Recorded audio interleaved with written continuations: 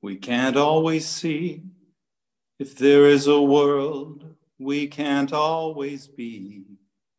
If there is a dark, now we shouldn't doubt. And there is a light, don't let it go out. So I've reached the age where my daughters have given me a hard time about some of the music I listen to. They call it dad rock. And those were some lyrics from one of my favorite dad rock bands, U2. But reflecting on where we find ourselves on this first Sunday of Advent, I just felt like singing them out loud.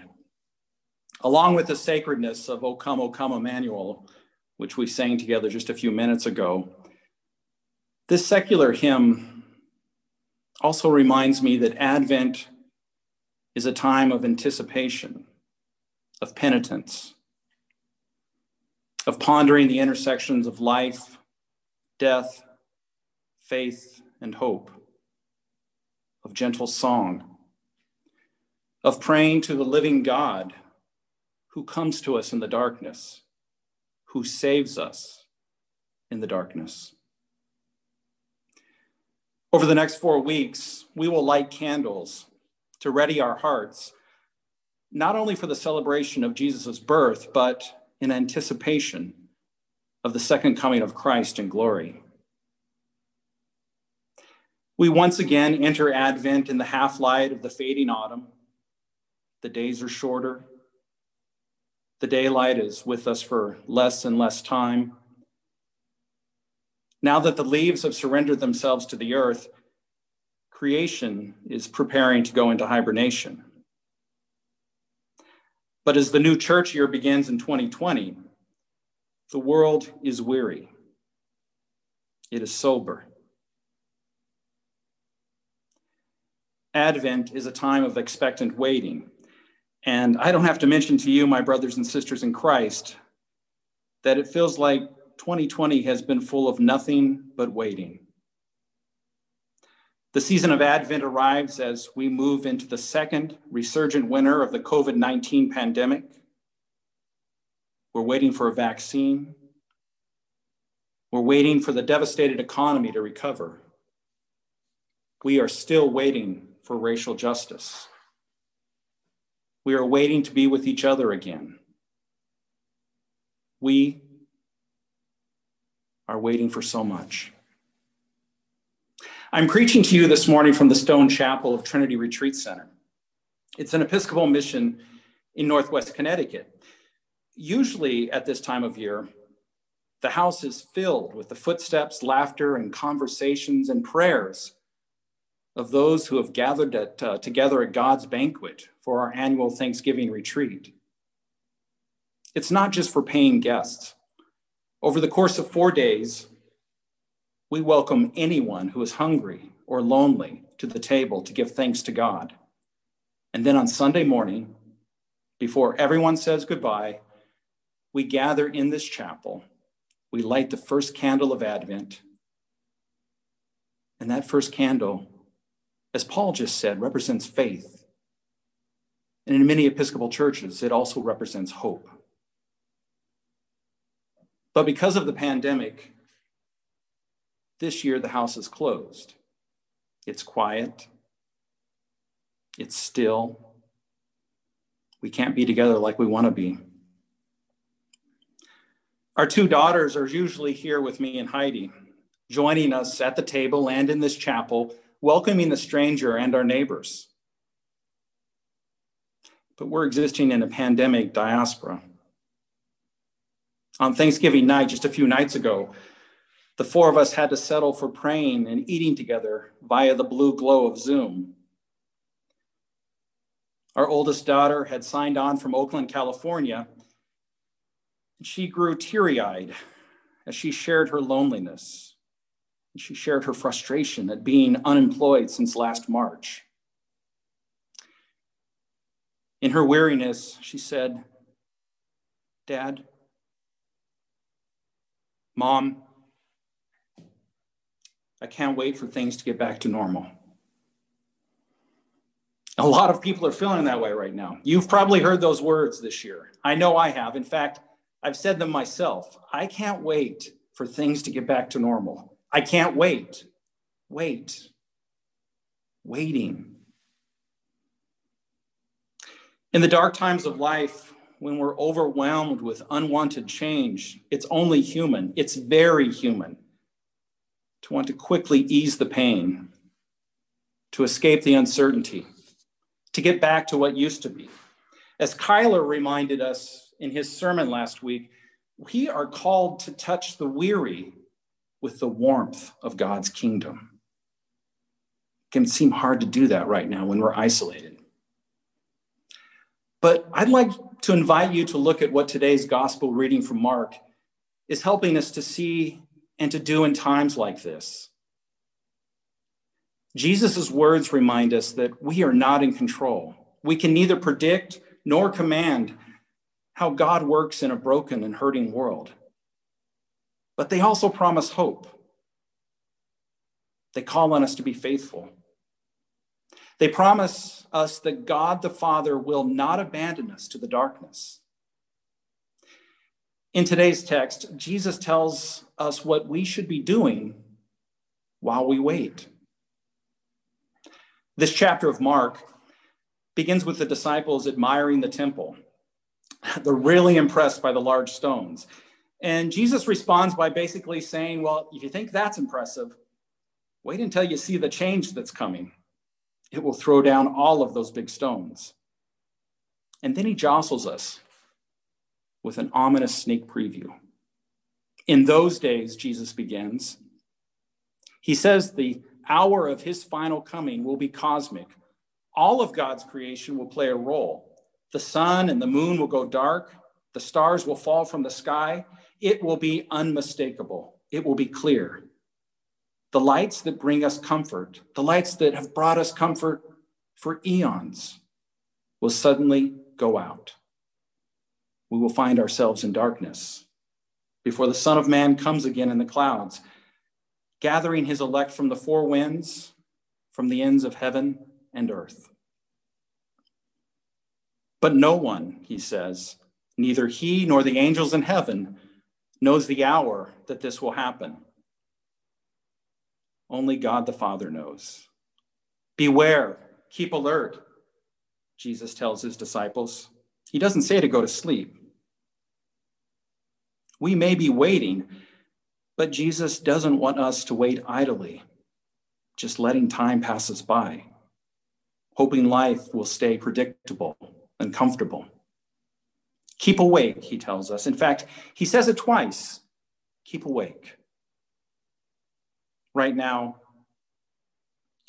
in these tense and uncertain times, it's really good to hear this from Jesus.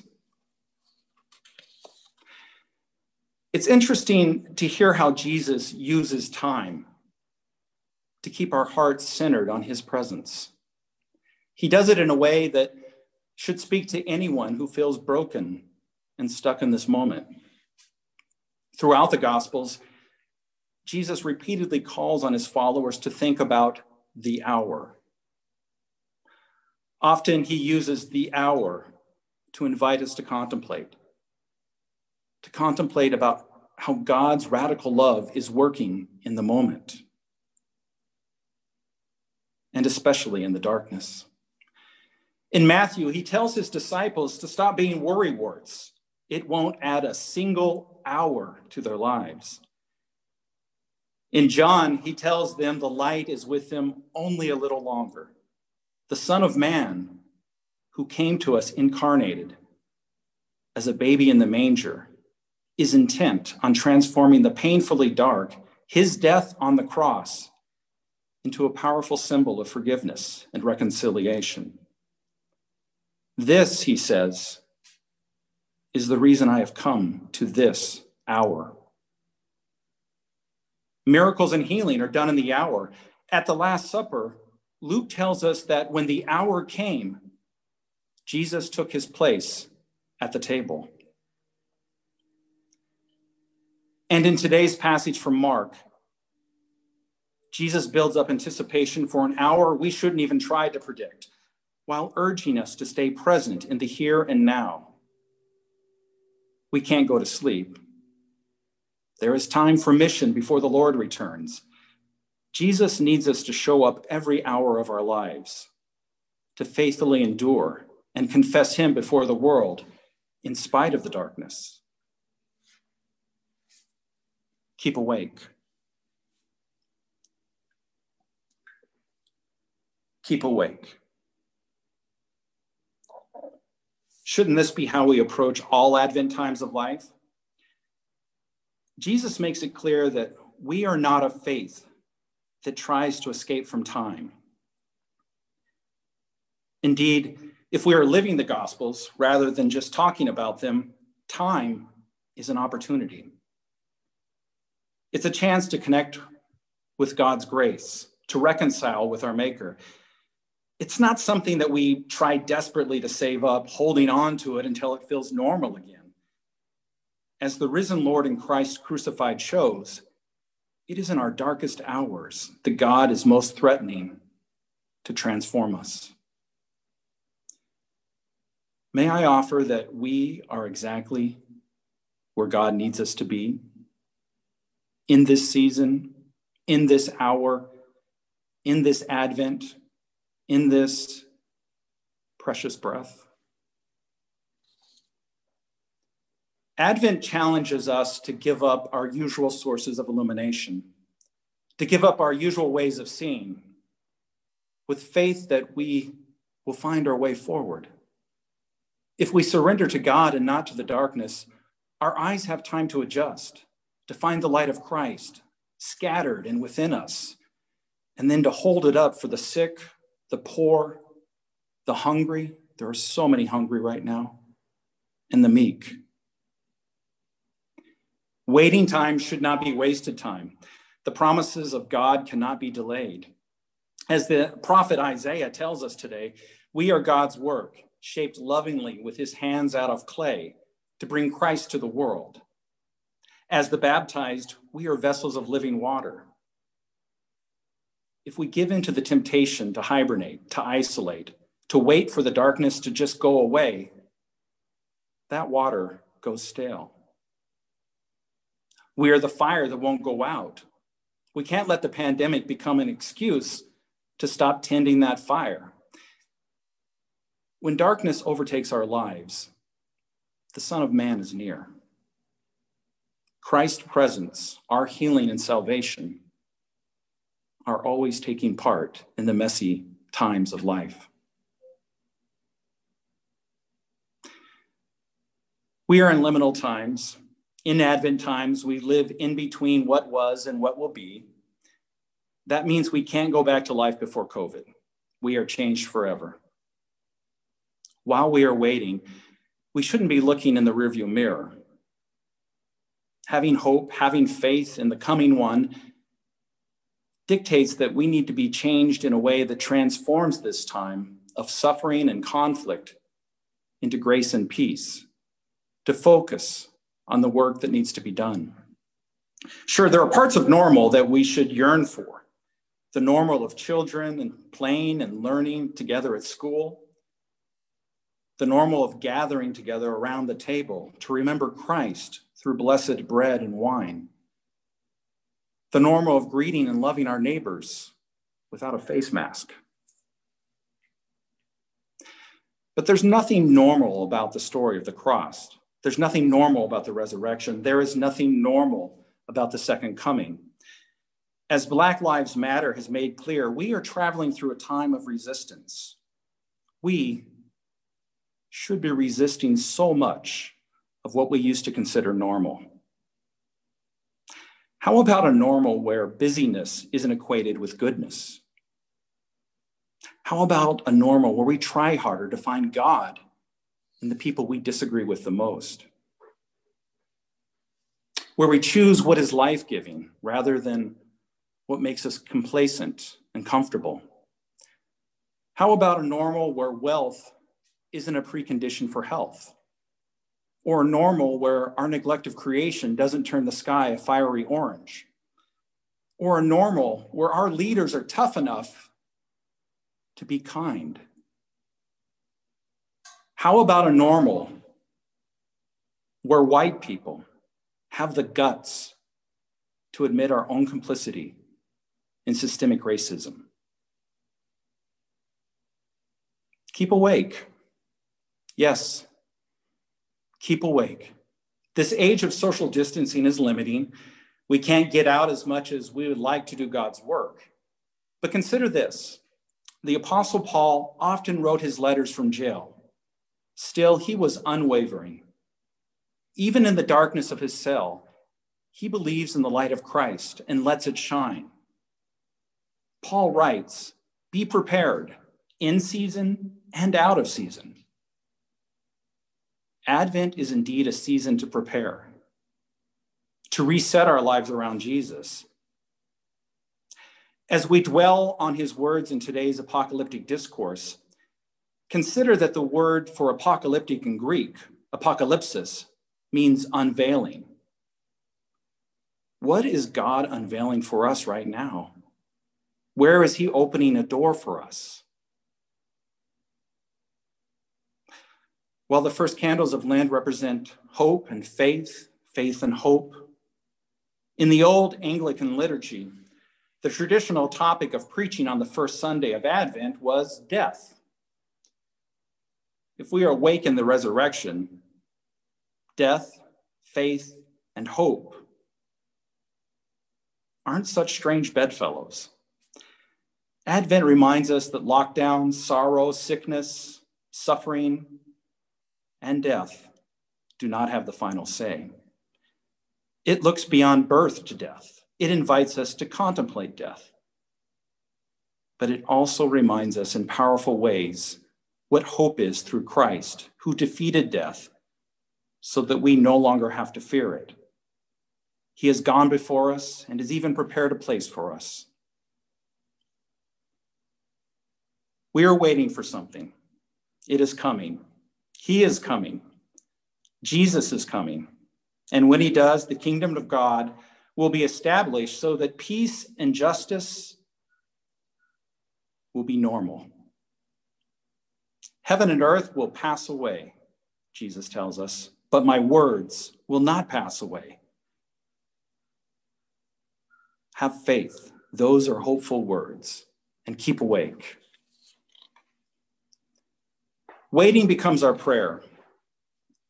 Waiting creates space for us to have our daily visitation with God, who is among us, and to give thanks even in 2020, especially in 2020. Thanks for the technology by which God still allows us to be in communion with each other in faith, family, and friendship.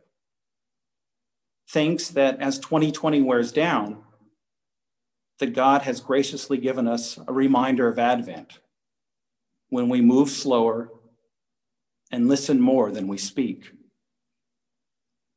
A vaccine is coming. Someday soon we'll be able to walk out into the sunlight together again, and there's going to be a lot of work that needs to be done. Will our souls be prepared? There will be other disruptions and disasters in life. Life is not going to happen the way we planned it. But whatever may come, and we can't predict it, we are expected to ultimately put our trust in the foundation of our faith. By the hour, by the day, with each flickering candle flame, we are going on a journey and still writing the bigger story of Jesus. Along the way, stay alert, keep awake,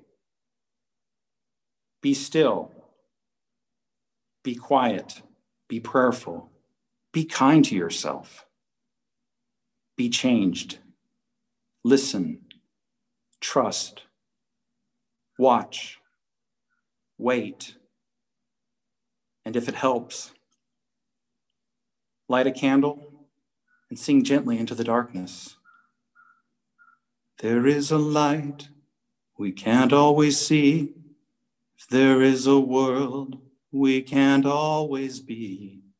If there is a dark that we shouldn't doubt, and there is a light, don't let it go out. Amen.